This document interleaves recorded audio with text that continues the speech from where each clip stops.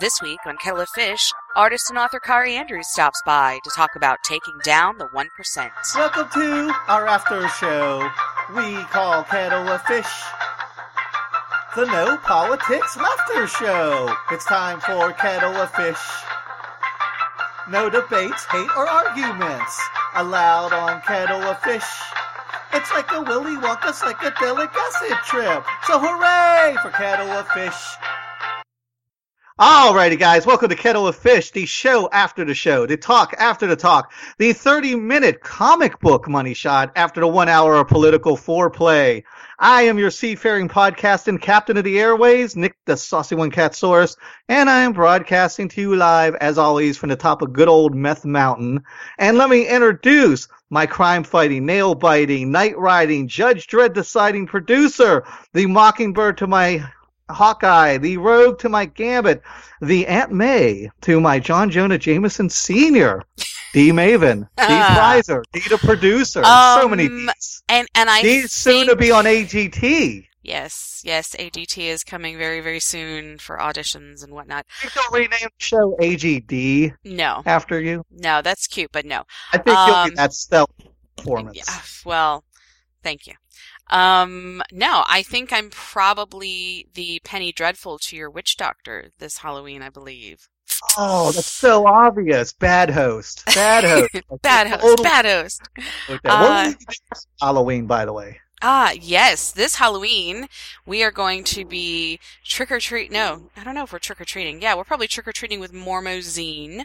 And we are going to hit up the nerdiest of nerd parties with super nerd herself, Rachel from King of the Nerds. And you will be able to see all this and much more on our brand new YouTube channel. Just head on over to YouTube and look for Tin Can Media or Tin Can Media Network. I think either one will get you there. And of course, you can always head to www.tincan.media, no.com, just tincan.media, hit enter, and boom, there you go. And that's where we are. And we're going to have very nice. Gas. And let me also get my co-host in here, a girl who can out-riddle the Riddler, out-joke the Joker, and give Mr. Freeze the cold shoulder. I'm talking so fast. Shoulder. Fern, the moist-voiced heart. Fern, the moist-voiced, cold-shouldered, out-joking, out-riddling heart. That's a mouthful, man. I really hope moisture is not your superpower. Moisture is not. I don't know. I guess that depends on who you ask. Would these be fellow heroes, I'm asking, or villains? Nefarious types or heroic types? I'm not sure. I think those powers could both be used for good and evil. So, you know what? We're starting to paint a very gruesome image here. Not going to look a gift horse in the mouth. That's all I'm going to say. And moving on. Alrighty, Dee, why don't you tell us who we got coming up in the next couple future episodes, and then we will get Kari in here. Yes, tons and tons of stuff coming up on Musical Osmosis and Funny Thing About Politics and Kettle of Fish. So the only thing I can say is just keep an eye on our Facebook pages, keep an eye on tincan.media, because we've got tons and tons of things coming up, including, but not limited to, Al Pist is joining us again on Musical Osmosis. They are touring, the Pist is, which has been the longest. They haven't done it forever. Christine Medrano is joining us once again. Colette Myers will be joining us. Yedoye Travis. I'm sure I'm killing his name, but I think it's Yedoye. Vermin Supreme will be with us once again. Rachel Mason, and we are doing a 21 Punk Salute, which will be another one of those super fun juggling acts with multiple guests all in one small time frame. And don't forget, John Hall, poet and musical madman from King Missile. That's right. And that one I'm actually looking forward to because, did I give you so you're not book? looking forward to any of the other ones? Well, no, I'm just going to give you the reason behind this one. Did I give you that book, or do I still have it?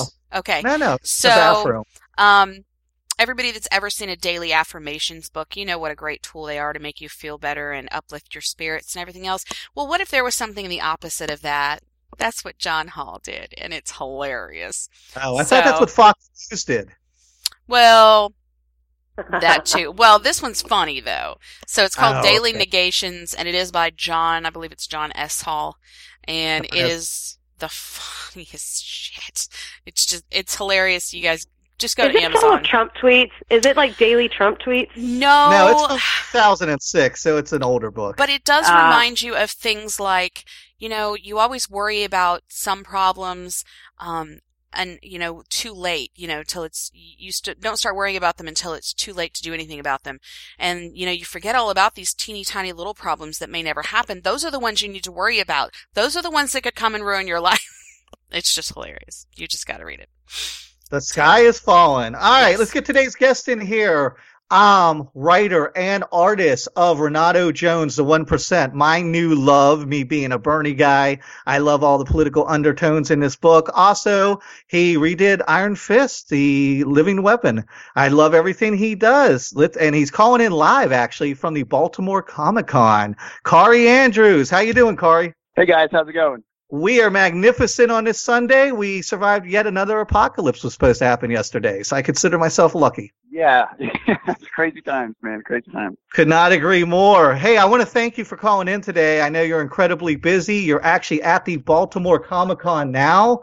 How's the vibe out there? I know you've probably been doing cons a long time, right? Yeah, I've been doing it a long time, but I don't do that many. I do like maybe a handful a year. I'm not really, it's not really my thing. I love going to them, but it takes a lot of effort to go. So, I'll do like a handful a year. But I've never been to Baltimore, but it's been great. It's an awesome show. It's very comic book friendly, and it's not too many weird media guests. It's a good show. It's big. It's fun. It's very comic book focused. It's cool. Let me ask you something about kind of mainstreaming here. Now that comic books are a big booming industry, especially in film, have you noticed over the years what the crowds, are they changing to be more mainstream, or is it still mostly they're there for the love of the actual written word? Well, the big difference is a lot of shows are transitioning from comic book shows to pop culture shows. So a lot of shows are bringing in more and more actors and celebrities for autographs and pictures, and that draws, a different crowd. A lot of that crowd they know of comic books, but they're there to see someone they watch on TV. So it's, you get a bit of a split in some of the big shows where people who are there for the celebrities and people who are there for comics, and it kind of fractures the audience a little bit. But a show like Baltimore is great because it does have some celebrities, but they're very comic book appropriate. Like Finn Jones is here, and Linda Carter is here, and so it's like it's still in that target of big, true comic book fans. Have you talked to Vin Jones? What does he think about your Living Weapon book? I've never talked to him. I've never met him. I did see he had one of my quotes from the book on his dressing room door for a little while. So that was cool. Nice. But haven't met him. That is a great tip of the hat. All right, so let me ask you this, and then we're going to jump into some of your work. This is something that's kind of been a sticking point with me. I've been collecting comics since I was 13. I'm 46 now. I've got like 10,000 comics. I would say 8,000 of them are Marvel. Over the years, as this has become more mainstream, and I used to theme, I was like, when will they finally do a great Marvel movie? I can't stand these like little half-ass like Captain America movies. And now that I got what I wanted, it's so much on Netflix. It's so much 5 blockbusters a summer. I kind of feel like I want it to pull back a little now. It's becoming less special. Do you like the mainstreaming of comic book icons because it's more accessible, or do you feel like you're kind of losing some of the magic because of it? I mean, it sounds like we have a similar past history of comics. So, I mean, what a problem to have that, maybe there's too many comic book movies out in the theaters or on TV, So I remember growing up and there was the Batman movies. And that was about it. Yeah. And, it's like, it seems a little oversaturated, but again, what a problem to have. I would rather have this problem than none of it. Some of those shows are pretty great. So, I think it feels a little saturated, but I'm sure it'll balance itself out. It always does. So what you're saying is you kind of think like the comic book movie bubble will burst, kind of like how comic books did in the 90s? Well, here's what I really think is that comic books are so deep, and the subgenres within the comic books are so deep that much like a comic book reader, you first get introduced to comics through Spider-Man, or maybe it was G.I. Joe or back in the day or whatever. And then as you become a reader, you start to enjoy those other books that maybe you don't see right at the surface. And I think the same thing is happening with movies, where you have the general audience being exposed to characters like Deadpool, or other kind of like alternative choices. And I think that you have Preacher as a TV show. I see it's more that the iterations of those comic books through film and television are going to go deeper, maybe not less, but they're going to become different shows that maybe aren't so comic booky on the surface, but just happen to be comic books, because there's almost no other medium right now that allows so much creative freedom. Like when you draw or write a comic book, you just do it. There's not committees, there's not producers, you're just creating great content. And very few mediums allow such freedom to create content. And I think that's why comic books are being exploited now, because when you have creators who give them the power and freedom to create just cool stuff, you have so much more cool stuff to then iterate into that committee that makes movies, or that committee that makes television. I think there's a lot of power in comic books that's just barely being tapped right now. That is a great point. You've kind of turned me around. Now I want more comic book movies. There you go. All right, my favorite character growing up was Spider-Man. I have got to talk about Spider-Man Reign. This is a book that came out, 10, 12 years ago. I didn't really get the nuances back then. I went back and read it recently, and I was like, oh, wow. Like, I'm seeing things in it, of course, I didn't see in my 20-some, early 30-some-year-old mind. And one thing that struck me when looking at Renato Jones and then going back and looking at Spider-Man Reign, you were still talking about, even before Hunger Games and all that was trendy, you were still writing about dark, authoritarian, like these dystopian-type futures. And I'm just kind of wondering where the inspiration came from before people were kind of waking up with social media and getting different forms of information. Well, definitely the time I created Spider-Man Reign was, some of it was a response to things like the Patriot Act and things like that. I'm Canadian, so we have our own politics and our own systems here, but the States is so close. I can't help but obsess about American politics and situations, and it does leak into the books. And at that time specifically, there was such a mass. People were so scared. There was such a willingness on a mass level to trade away personal responsibility for security, to trade away privacy for security, to trade away freedom for security, and everyone was just doing it without really, I think, thinking about the consequences. And for me, that was like, oh, that's the book. And so I really chased that out in my own ways, because Spider-Man for me has always been about a character who learns self-responsibility and self-empowerment. And, he's really a loner guy, kind of a lone wolf guy who tries to be good, doesn't always succeed, but tries. And I really identify with that kind of a character. Well, let me kind of ask you a total fanboy question. And when you go into a book like Spider-Man or Iron Fist for that matter, how much creative control do you have? I mean, is there a list or like, hey, you have to kind of preserve the continuity of this character? Or like with Reign, did they say just go crazy, do what you want? Well, this is the great thing about comic books. I've rarely ever encountered any resistance to any of my crazy ideas. And, I believe creators should leave big footprints, take big swings, and try to leave marks. But I always also have a personal priority to reinvest in the core of that character with whatever crazy is going on with whatever I'm doing. I want to reinvest and in that core, like, who is that character? So with Spider-Man, it was with great power comes great responsibility. So that was a theme I could just chase out towards the book.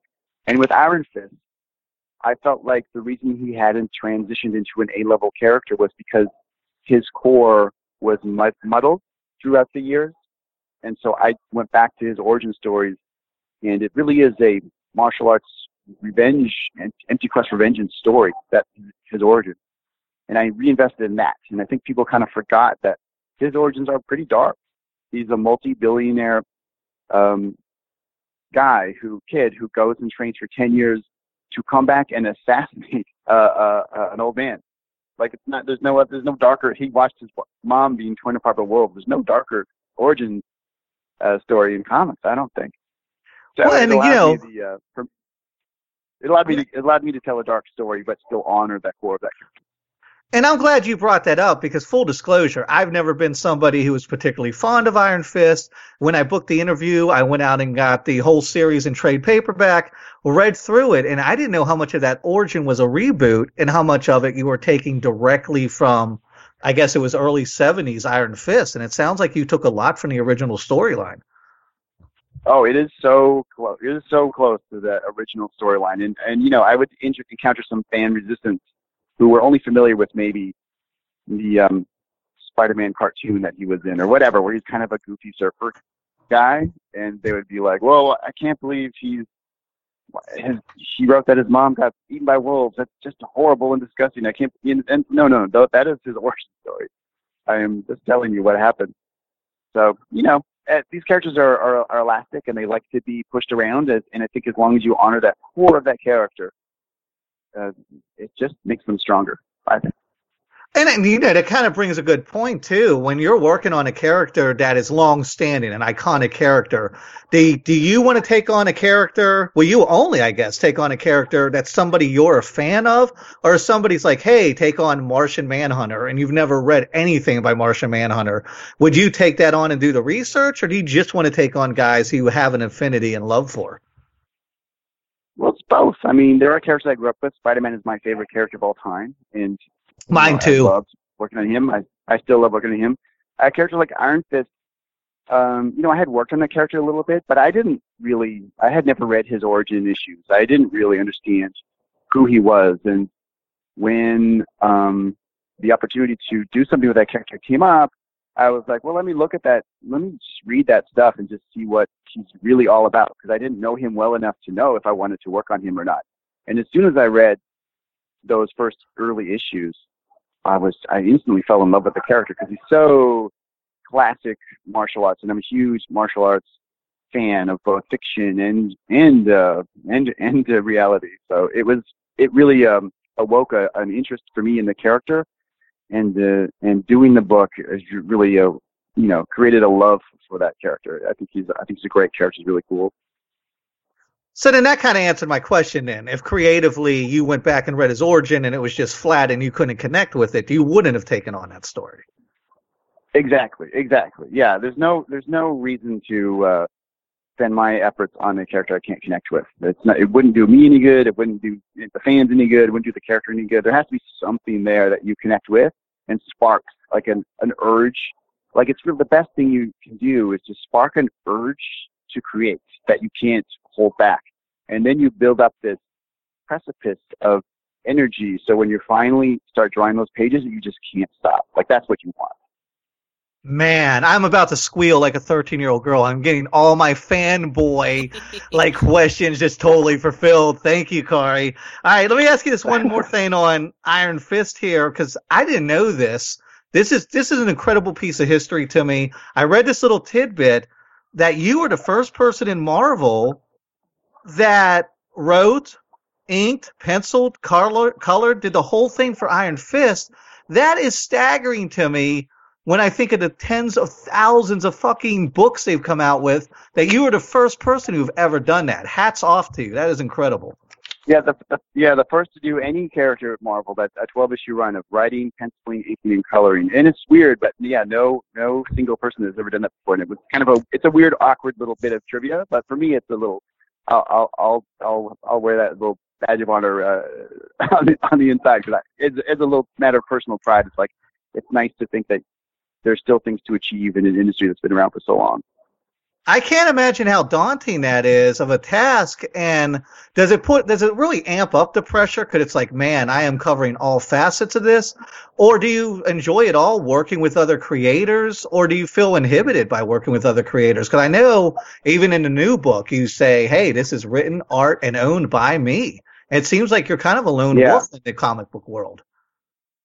Well, it's both. I love the lone wolf status. My favorite superheroes are lone wolves, whether it's Spider-Man or Batman. And I love empowering the storytelling in every discipline to tell just a this is what I want to do. Like, there's no compromise here. Those are my pencils, my inks, my colors, my words.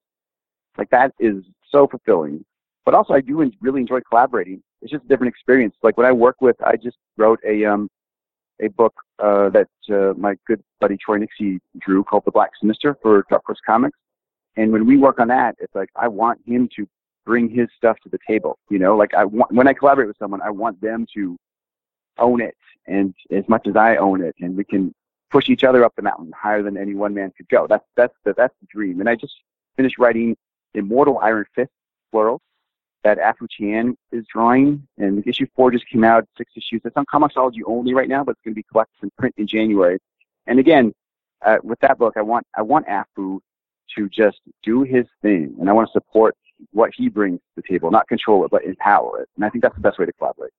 Gotcha. All right. With the Iron Fist thing, let's kind of wrap up Iron Fist with this Netflix series. Did it do the story justice? Is it what you wanted to see, or did it kind of fall more on the commercial side?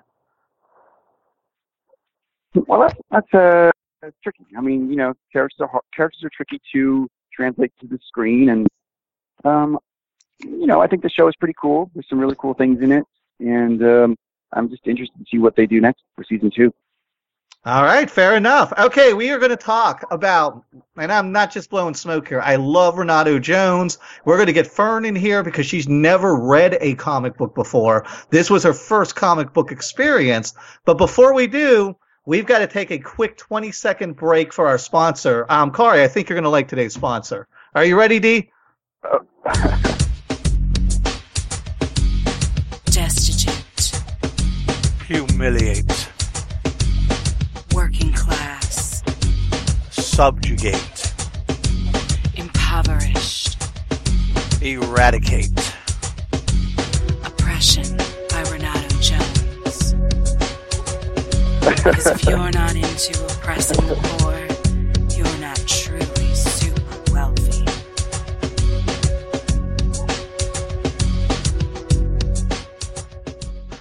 I'm glad the show has some corporate backing now. I like it. How meta. I applaud you. That's great. Yeah, and I love the ads. I love the tongue-in-cheek jabs of just the corporations and the power struggle. And we're going to get to all that here in a second. But first, let me get Fern in here because I had wrote you and I said, hey, I just mailed, season 1 to Fern. She has never read a comic book before. And I thought it would be really neat to get a clean slate opinion. Because Fern, you just had your first comic book virgin experience, right? Renato Jones popped my cherry. Popped my comic book cherry, totally. Busted my cherry, exploded my cherry. It was so fantastic. Okay, so I did a lot of reading as a kid. I was a novel reader. I was heavy into Stephen King, Dean Koontz. I was a total book nerd, education, research. It's kind of what I do. And my only experience with a comic of any description was Bazooka Gum or maybe an occasional episode of Mad Magazine. That was it. Wow. And when you draw on the Batman movies, those were highly influential to me as a kid. The Batman movies and the original Christopher Reeve Superman movies. We had Margot Kidder on the show, which was awesome. And that character, Lois Lane, really impacted me as a kid. So comics impacted me without me really realizing that they impacted me, but I never immersed myself in a comic. For anyone out there who has never read a comic, for a reader of a book, a researcher, somebody who likes to read articles, here's the thing about comics for me. I don't have to visualize in my head. What you do is you take your vision and you really put it to paper in these panels, and I don't have to kind of come up with my own scenario. I think in a comic, the artist's vision comes through a lot more clean and concise than in a book. Now, a book is great because you can lose yourself, but I lost myself in Renato Jones. I seriously sat down, I was in a bathtub and started reading it. I had to get out, and I was like, okay, I got to get out of the tub. I can't read the whole thing. And then sat down and finished it in one sitting. I could not put this down. And it was amazing. So anything I know about comic book superheroes, I don't want to give too much away for the readers because they definitely have to go and get this. Absolutely, you have to. Like, it's a splurge purchase. Go get it, support it. It's amazing. You understand about comic book heroes that there's a lot of pain, there's loss, there's a history. I really felt all of that, and I'm sorry, I'm kind of like stumbling because I'm kind of fangirling out now with my first experience. This is amazing. I'm getting season 2. I'm getting everything that you write. This is awesome. It's amazing. Thank you very much, because I'm glad that I have this experience with this comic. It was just that good. It was just that good. I love it. You've turned me into a comic geek. Good job, Kari. You've converted another one. That's really cool. It's fun to see, like, any first reader of anything you do is like, it's just interesting to hear, especially because the thing I like about comic books specifically. I also do some directing in film and television, and when I do comic books, I'm just so invested in the specific visual vocabulary of comics. Like, there's some things that can only exist in comic books, whether it's sound effects or transitions or splash pages. There's some techniques that don't translate to other mediums, and when I do comic books, I'm always looking to keep it in that, to use the vocabulary that's there and not pretend it's another medium, And a good thing connection-wise, and I told Fern this on the phone the other day, is I see the world kind of in comic book panels just because I've been a fan for so long. And a few weeks ago when Steve Mnuchin's wife came out and went on that insane Instagram rant about the poor and blah, blah, blah, my first thought was, oh, Renato Jones would totally fucking take her down. That was the first thing. No political analysis. And I'm a political animal by nature. I do a political show. I write for political sites. And the first thing that came through my mind was your book when I saw that. That's really funny. It's really funny. Well, I have to tell you, I am addicted to American politics. What I watch every night and every morning and listen to while I draw. Very interesting. Yeah, and I got to tell you, issue 3 of season 2, I mean, the series is incredible, but one of the best scenes I've ever seen in a comic book is this scene where the president is standing there and there's just all this feedback coming. And it's like, oh, well, we're going to send anti-Russian protesters to Moscow to be tried, and the Boy Scouts are going to start monitoring illegals. And I just thought that was a brilliant moment. And I could just see, before you even said anything, that you are very involved in keeping up with the political and what's going on in this country. Here's what's weird about Renato Jones. Is when I started writing the book, it was a very different time in the political landscape of America. And I was writing kind of a social satire, but really an action-adventure, just a modern action-adventure story. And the politics of the day crept up on me. And while I was doing Renato Jones, began to outpace the satirical nature of Renato Jones, where I had to, in response, I either had to back off or just lean in. And I just chose, I allowed the book to get crazier because the world was getting so crazy. I wanted to keep it a satire, and it was hard because things are so crazy right now. Like, the world is so nutty. It's actually been a challenge to go beyond what is actually happening in the real world. Yeah, and I saw a lot of that in there, and I was always wondering while I was reading this, like, how much of this story is mapped out from day one, and how much of it is, oh my God, this happened today, Trump said this scandal's going down. How much of it is you have to constantly pivot and weave what's going on culturally, political in this country, and how much of it is just basic structure from the inception of the idea? Yeah, well, for me, when I write, I map out a beginning, middle, end, and I plot it all out. And then as I'm doing each issue, I allow that story to change if it wants to, but I have an arc mapped out.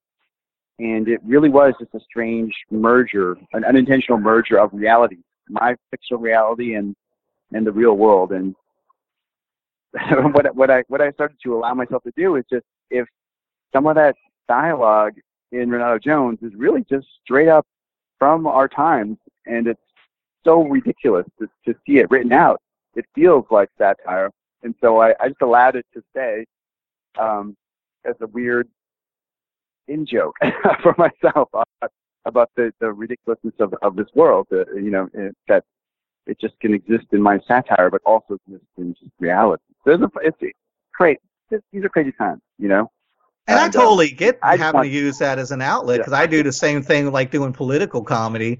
I do the same thing. It's like, it's so absurd. It either eats you up alive, or you kind of have to pivot and put a Mad Magazine spin on everything to keep yourself sane. And I don't want to create a political book. It's not supposed to be a political book, but it just, you know, it kind of does exist in that space because of the events of today. Yep, could not agree more. Okay, I know we got to get you out of here. Let me finish up with this. I was scrolling the internets. I ran across this YouTube page of this guy that was like, Corey Andrews is a like censorship goon and a false flagger. And it was just, I'm not even going to say the name of the YouTube site because I don't want to direct any traffic there, but just the conspiracy theories about you. And there was a couple other comic book artists in there, and just weird Jewish conspiracy theories and Illuminati deep state crap. Have you personally gotten a lot of backlash because of Renato Jones? Is there a lot of people crawling out of the woodwork and calling your book propaganda or anything like that? Well, here's what's weird is that I've gotten some internet attention from I'll call them an alt-right comic book group, not because of Renato Jones, but because I created a young Asian female character that is going to be a new Iron Fist at some point. And my current book that I'm writing about, Immortal Iron Fist, stars both Danny Rand as Iron Fist, but training a young female Asian monk from Kunlun in New York to one day become the next Iron Fist. Wow. And it really, that's what has offended a certain group of people, that how dare a book feature a female character, an Asian character, in the same with the same importance of the Caucasian superhero. So you know what it is? It's a very small, very tiny, impotent group that pretends they have larger numbers by using multiple Twitter accounts and multiple Facebook accounts, and they try to get people fired when they can, and they try to create a lot of noise and try to divide the industry. But you know, it's just minor. It's going to pass. These guys, you know, they come and go. It's nothing I worry about. But it is a thing that our industry is dealing with this week. You know, maybe next week it'll be something else, like some kind of other thing. But again, it's the politics of the moment.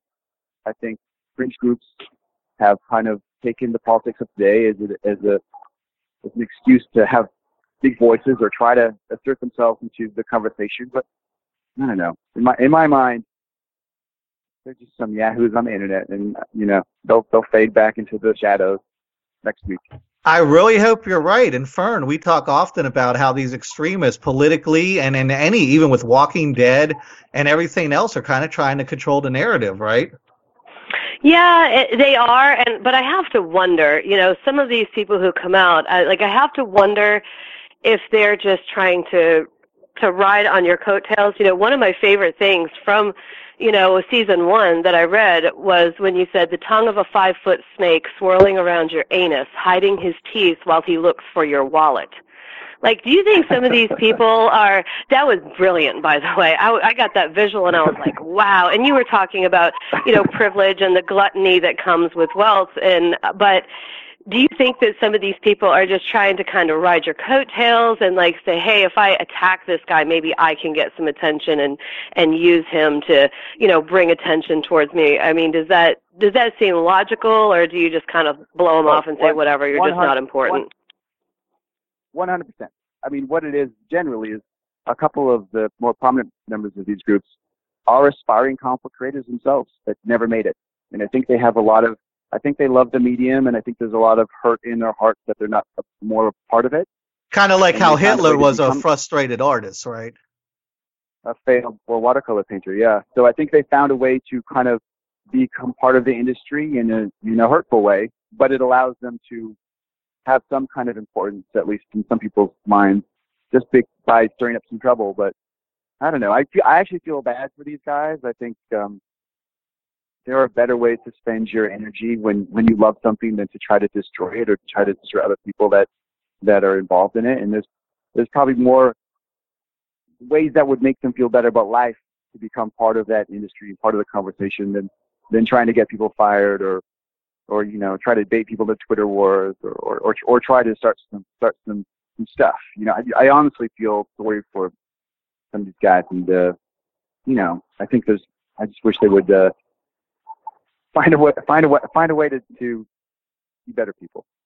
Beautifully stated. We've been down that same road ourselves with people in the political realm. All right, let's end there. Kari, I want to thank you so much for calling in. This was a true treat for us. Before you go out the door, why don't you tell everybody where we can find you online and what you've got coming up work-wise? Yeah, well, you can find me on the Twitter, the Instagram, and the Facebook, all by name, Kari Andrews. That's Kaare Andrews.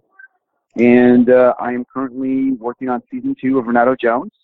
Issue 4 should hit the end in a couple weeks or something like that. And you can also catch Immortal Iron Fist, which I'm writing, and it's with amazing art by Afu Chian, and that's on exclusively on Comixology right now. And it will be collected in print in January from Marvel in a trade. Nice. Any directing coming up? Yeah, you can actually catch a couple episodes of Van Helsing, Season 2. I directed episodes 6 and 7 of that show, and I think they air November 9th and 16th. It's an awesome show, created by Neil Abuse, and it's some kick-ass vampiric action and adventure. Beautiful. All righty, sir. Thank you so much for calling in today. Goodbye, guys.